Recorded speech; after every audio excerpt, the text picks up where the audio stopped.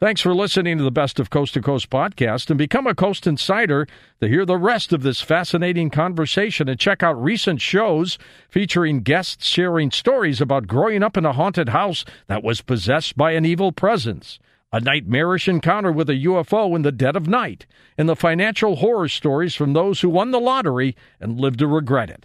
Head on over to coasttocoastam.com and sign up for Coast Insider to hear these programs and many more truly thought-provoking shows from coast to coast. Now here's a highlight from Coast to Coast AM on iHeartRadio. And welcome back to Coast.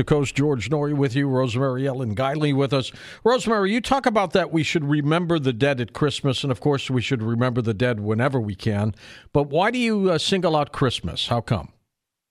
It's a personal emphasis of mine. We don't have anything official, really, but I believe that it's important to keep our ancestral dead close to us. And in our culture, we don't have as many ways or customs for doing that as in some other cultures. And Christmas provides a time for us to remember the dead.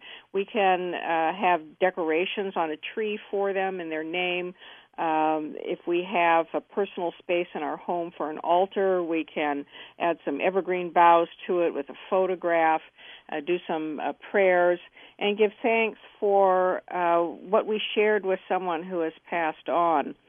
Christmas is a time of remembrance and gift giving, and we can give in the name of someone who has passed on as well as a way of keeping their legacy and their memory alive. So I think it's important to give a special place for our loved ones who've passed on at a time when we're having celebrations and looking forward to the new year, and also remembering the year that we've had.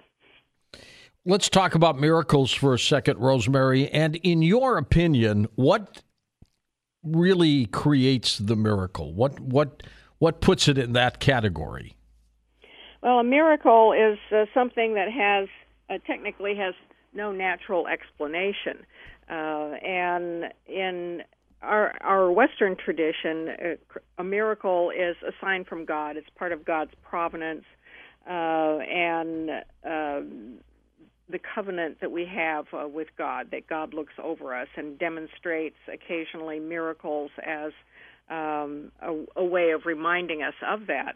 And in the Eastern view, miracles are part of the natural order, that when you align yourself in the right way with the cosmic forces of harmony and balance and unconditional love, then miraculous things can happen. And we can certainly say that about the Western outlook as well. Miracles can change the course of someone's life. They can be an unexpected event that alters things significantly. They can be a sudden infusion of awareness or knowing that someone has about something they must do in their lives. They can be a burst of inspiration or illumination that also changes life in a very dramatic way. So miracles come in all sizes. There are little miracles for people, big miracles. A lot of it's one's perspective. But the more we're open to that the universe can reorganize itself in dramatic ways for an individual as well as for the collective, then we place ourselves we place ourselves in a situation where we can be open to a dramatic reorganizing of the forces of life. Why does it seem that prayer works? Well, prayer does work, most definitely. I agree. And I've done a couple of books on the power of prayer. Prayer is a uniting of our consciousness with something transcendent. When we pray, we're usually asking for help or guidance or comfort from a divine force that we perceive greater than we, and which has the capability of helping us reorganize things on the earthly plane. So it opens us up to potential, and I think that's one of the important things of prayer.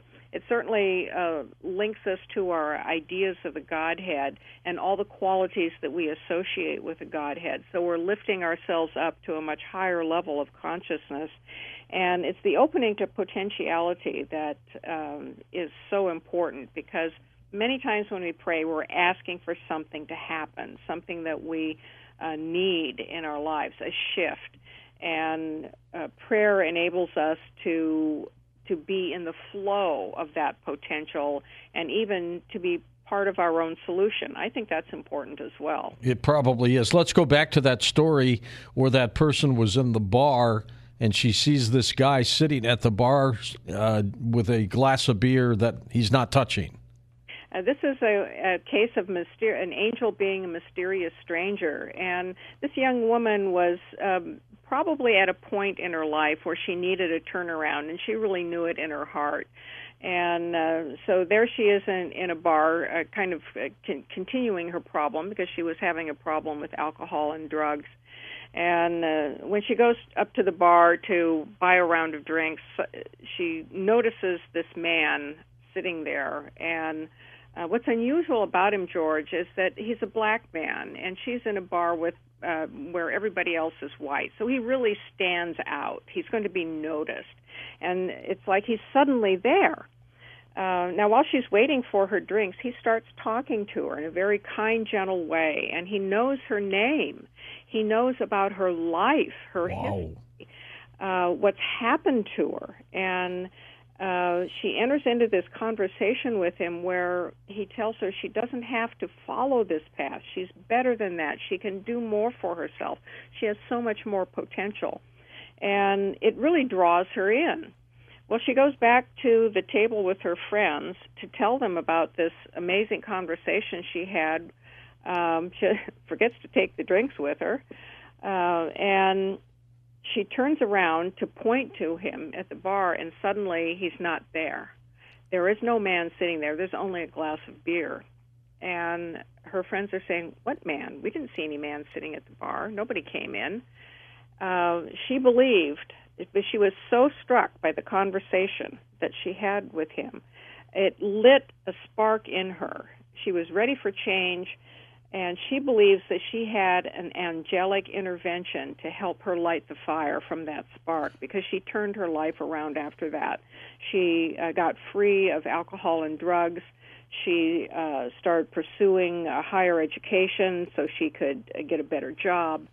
And at the time she told this story to me, she was married and living a very happy life, and she credits an angel with being her turnaround. Is there a distinction between something like that, which was obviously some kind of angelic intervention, and a spirit or a ghost, good ghost, that would show up and do the same thing? Because I've had stories where some guy called me years ago on my local station when I was the Nighthawk, and he was telling me about how he was contemplating killing himself.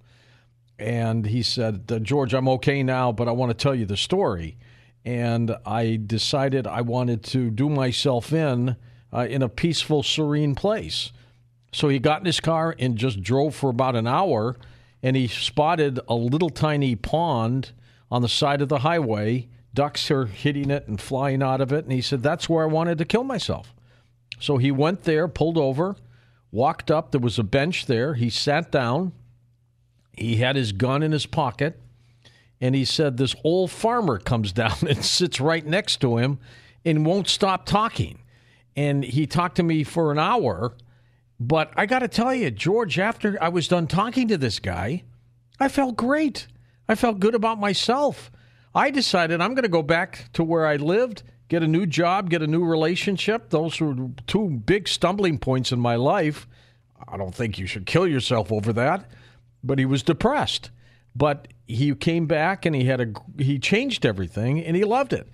He said about a year later, he decided to go back to that area and thank the old farmer. He didn't get his last name, but he figured there's got to be a little barber shop here. He's probably, one of 100 guys that come in.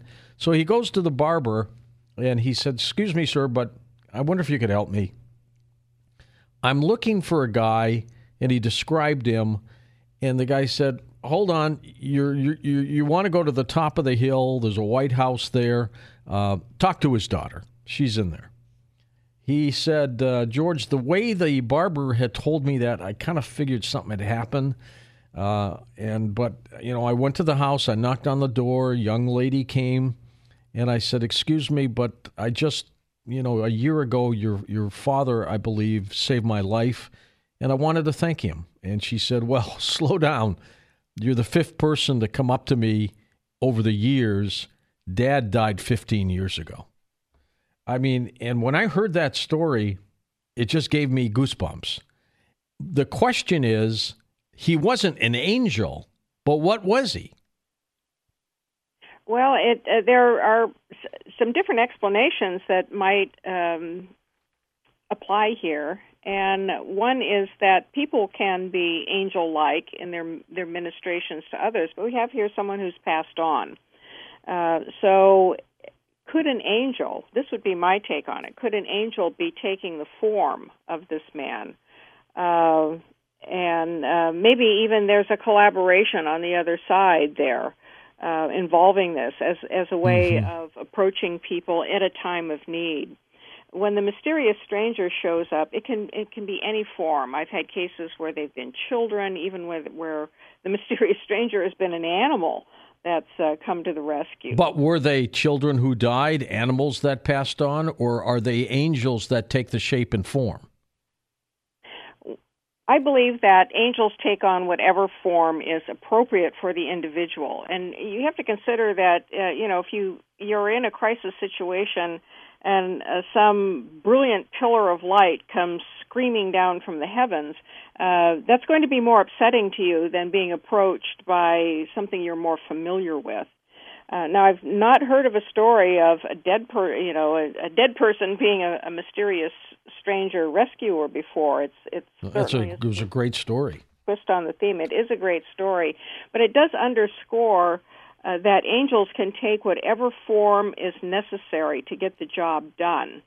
And in cases where people go back and they try and say thank you, like this fellow did, then one of the shockers is finding out that the person he thought was living has passed on. And that also has a lesson for people because that hammers home divine intervention in a very powerful way. Listen to more Coast to Coast AM every weeknight at 1 a.m. Eastern and go to coasttocoastam.com for more.